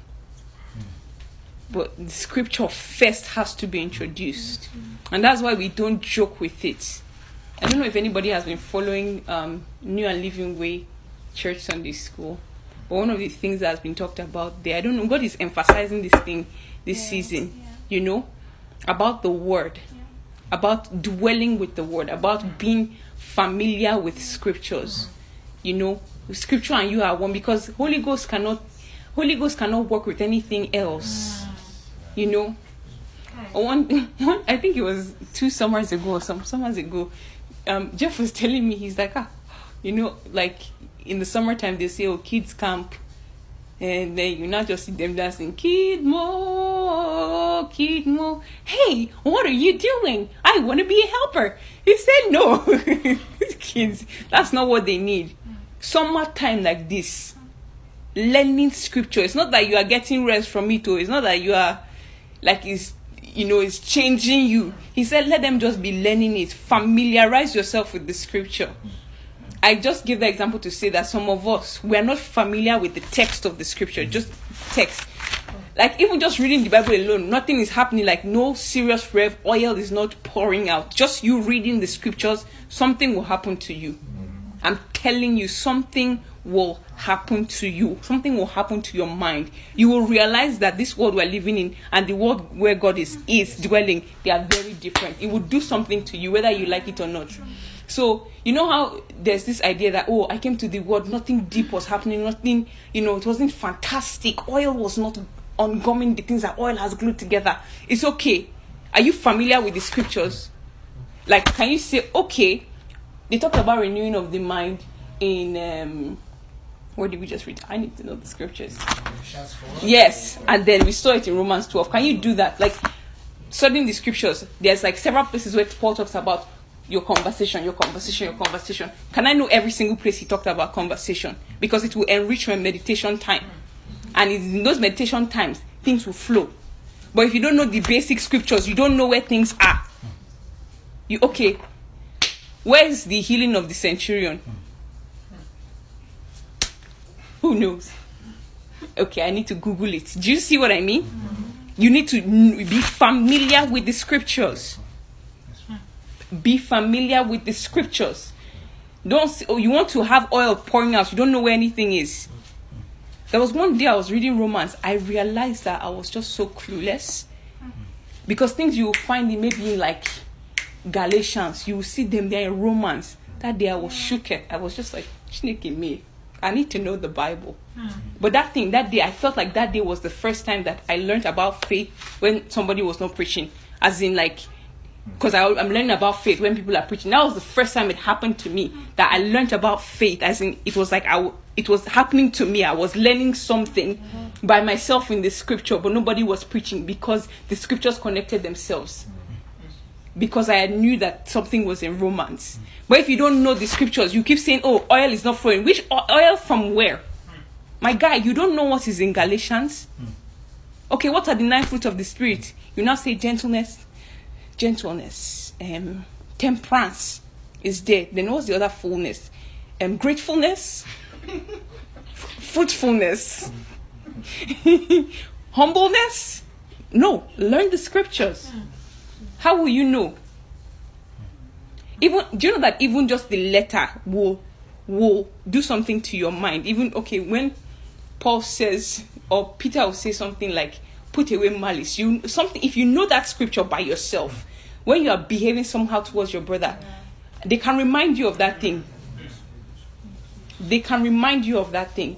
So anybody who is not studying the scriptures, you are learning revelation, you don't have foundation of actual scriptural things in the word, you are going to just be empty. Nothing is going to happen. Know the scriptures. Let it begin to work on your mind. Let it begin to form an image. Let it begin to do something. Then, after that, you can have another conversation with wisdom. Does that make sense? I mean, is what I'm saying, is it reasonable? Yeah. Is it real? Or everybody here knows the scriptures? We all know the New Testament like the back of our hand? Okay, because some people, they're just like, oh, I've read the New Testament 27 times. I appreciate you, bro. In fact, I celebrate you. You know?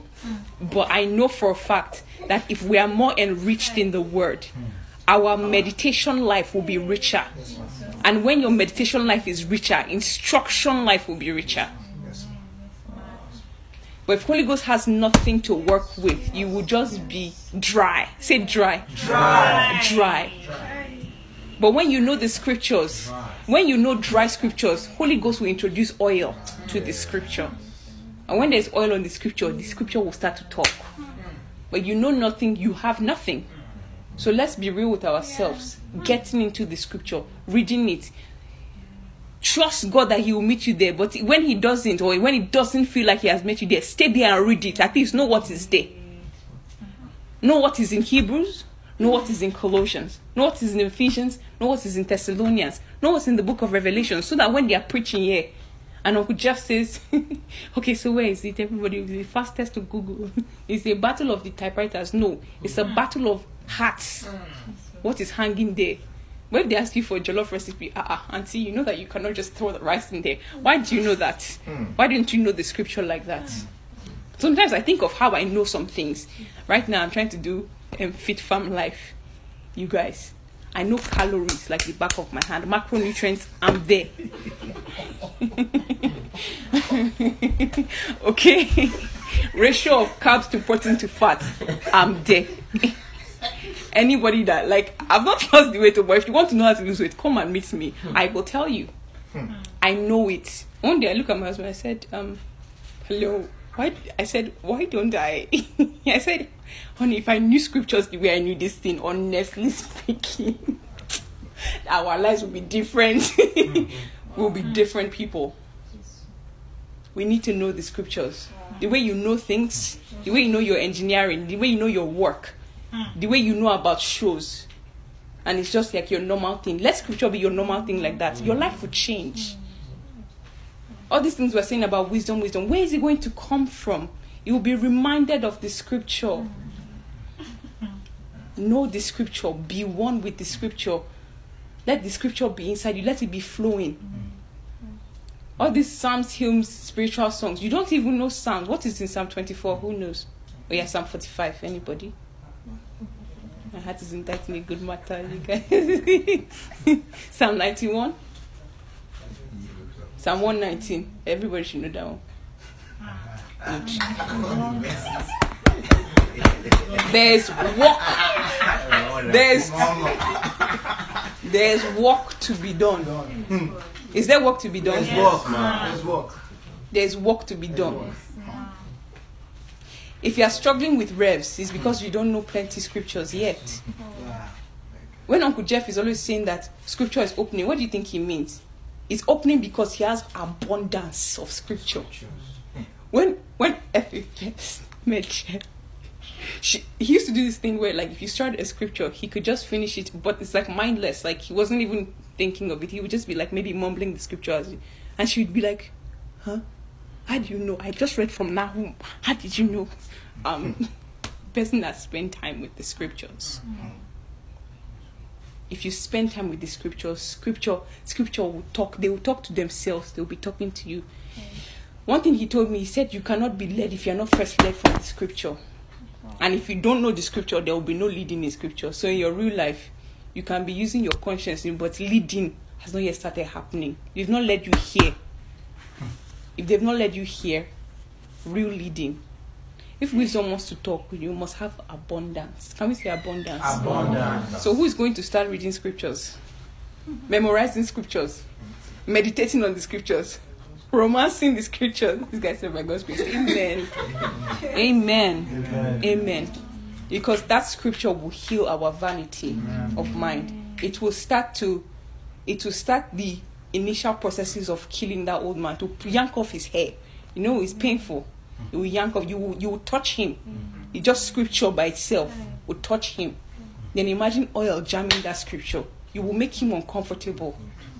Yeah. So we must do what? Get into the word. Get into the word. Get into the word. Believe the word. Meditate on the word. Practice the word.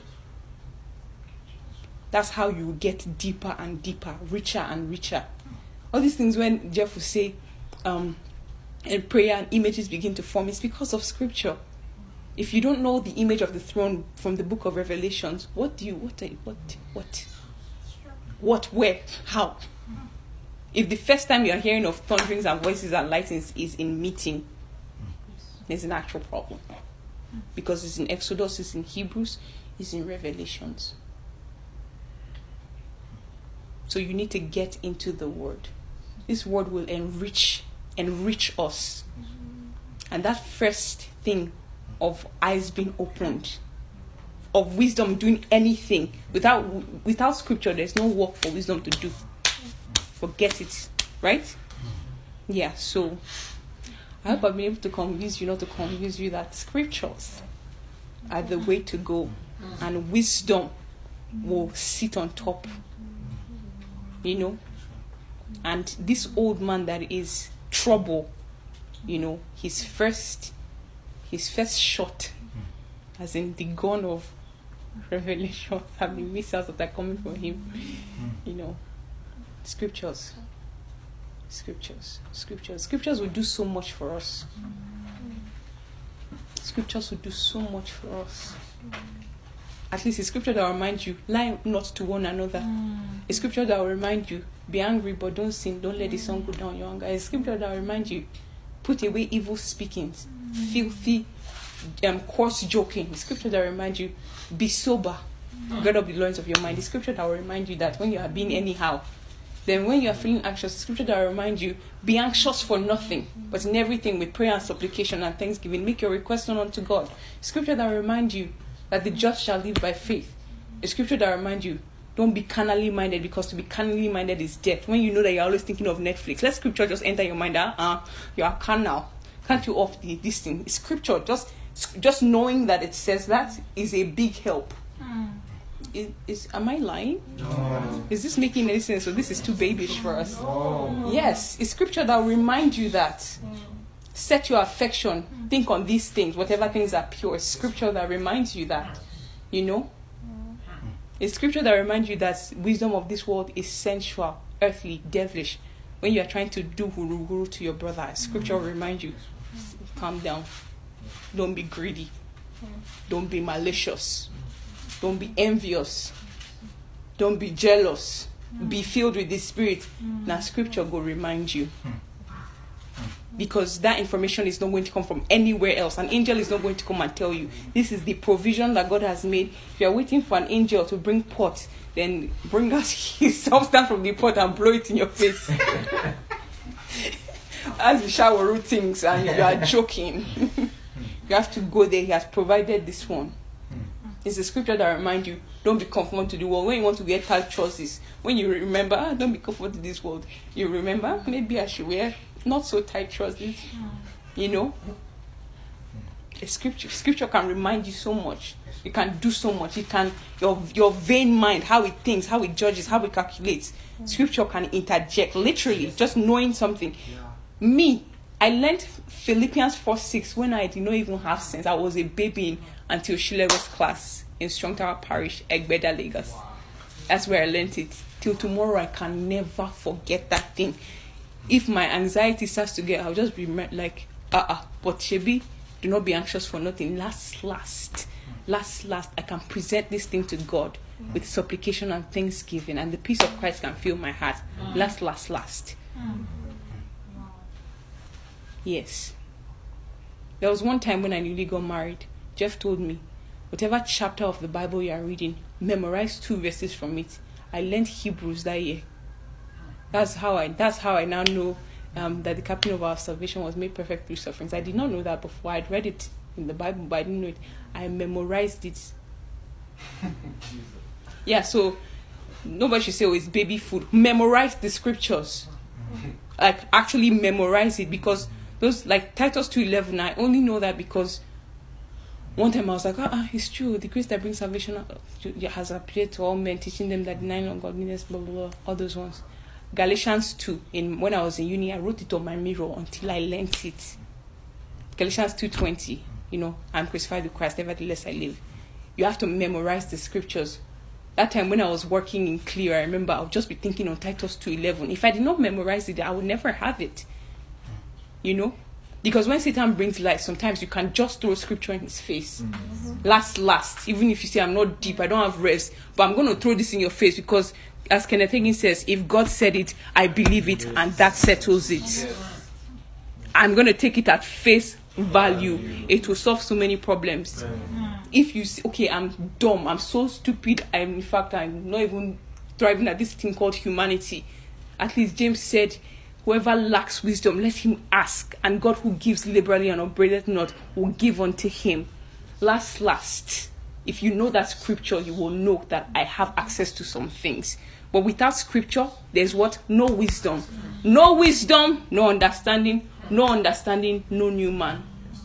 Can we just see the progression? So can we see how important the scripture is? So we cannot just be saying, oh yeah, the hidden of vanity is scriptures. But you don't have the scriptures. Auntie, get the scriptures. Get it. Can we say get it? Can we say get it?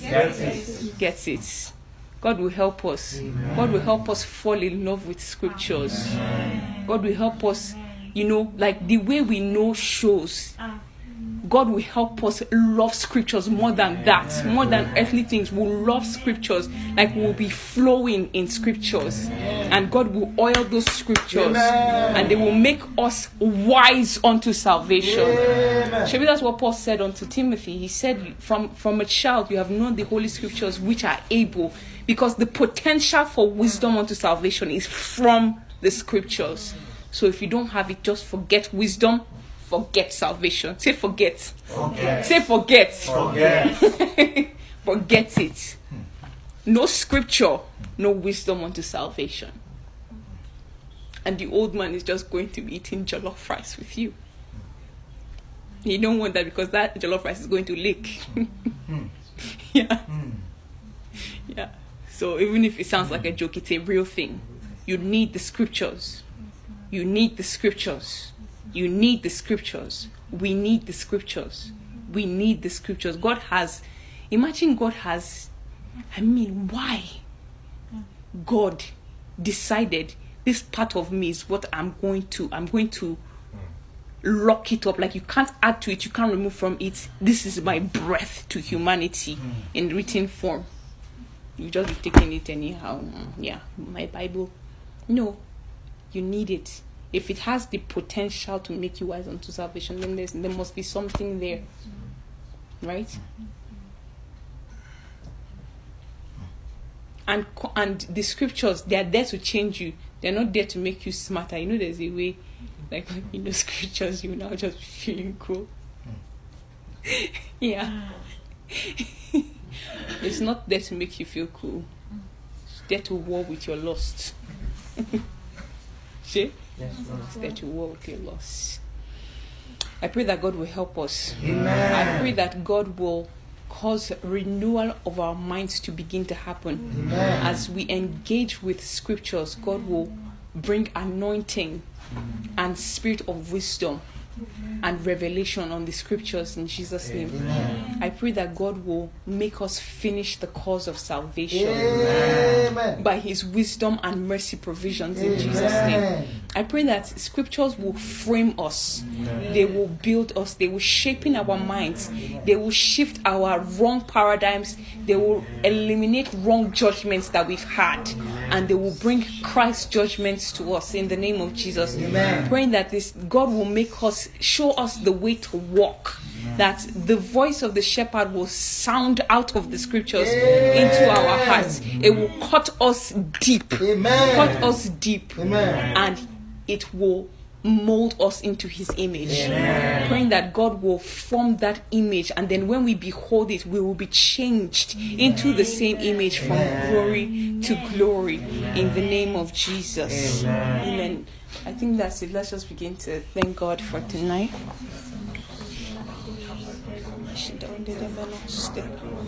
Metotote venoti padoni te fadosti anifano tete venoti malute de venoti setete venoti mastu de vento poli prano teda vantu keni pano shete venom. Let's just ask God for hunger for the scriptures, hunger for his word, hunger for his things. Hunger, because it's these scriptures that will make us set our affection. It's these scriptures that will paint images of what we should be affectionate about. Let's just ask God, begin to, Lord, help my heart. Let me begin to fall in love with the scriptures again. Let me begin to fall in love with your word again. Let me begin to fall in love with your speakings again. Let me begin to fall in love with your doctrines again. Let my heart hunger and thirst after your things, after your words, after the things that you have to say.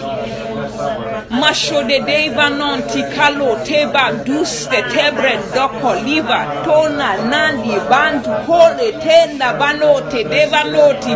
Like, Lord, I don't want to be living in a different world, a world that's different from what you are speaking. But your scriptures will help me familiarize myself with your frequency, with your radar. Lord, help me, help me, help me. That's the only way I can engage wisdom. That's the only way I can engage understanding. That's the only way I can engage revelation. That's the only way I can engage the anointing that's flowing out of the word. Help me, Lord. Help me, Lord.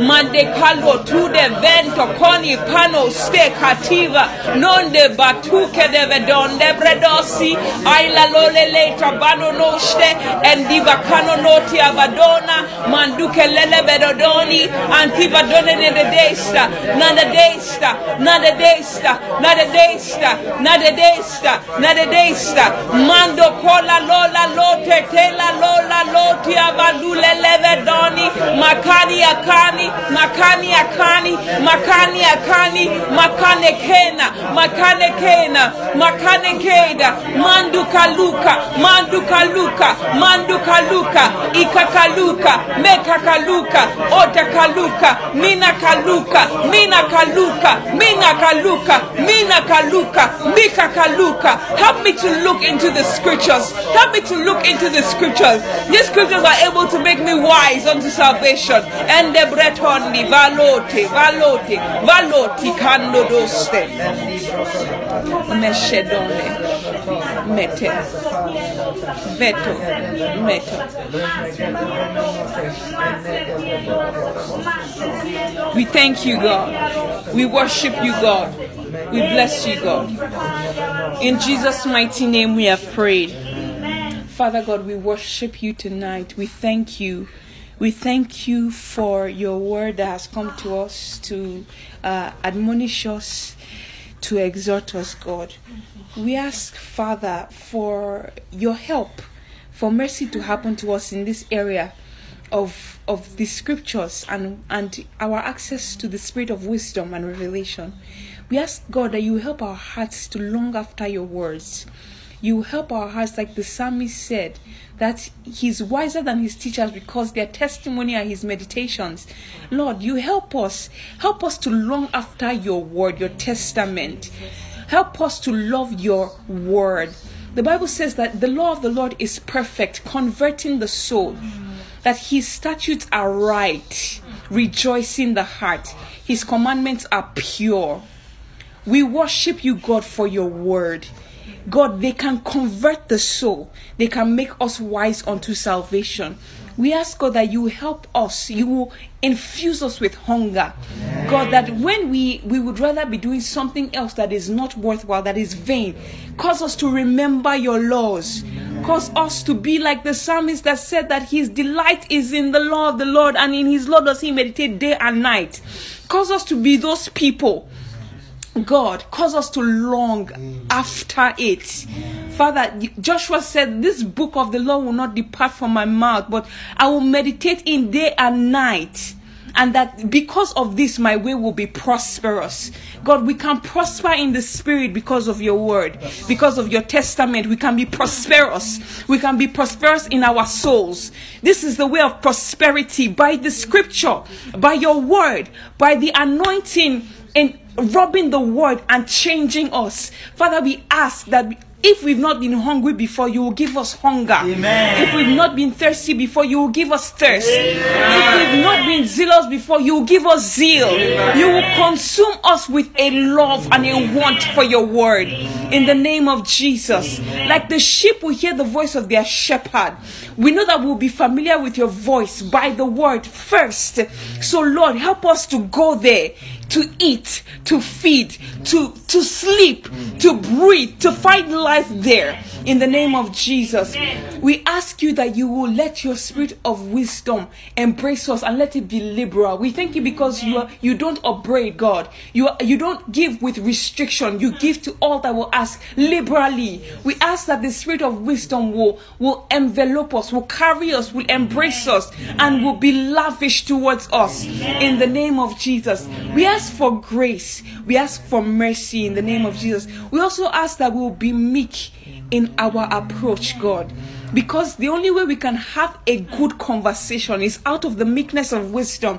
We ask you, God, that you will change our conversation, change our appetite, change our affections, change our love, change our understanding by meekness of wisdom. In the name of Jesus, Lord Jesus, we thank you because you've been made wisdom and sanctification and redemption and righteousness unto us. We ask that you begin as the person of wisdom to relate with us. Help us to fall in love with you. Help us to fall in love with your way, because we ought also to walk as you walked. Help us to find wisdom paths in you and to love them and never to leave that path. In the name of Jesus. Lord, we thank you because your word is everything to us, and it can frame us into a habitation for God. We thank you. We bless your name. We thank you. We bless your name. We worship you. We adore you. As we go home tonight, we ask that you go with us. You keep us in safekeeping. God, let your name be glorified in our lives. In Jesus' mighty name we pray. Amen. Shine forth. You dwells between the cherubim. Shine forth. You dwells between the cherubim. Shine forth. You dwells between the cherubim. Shine forth.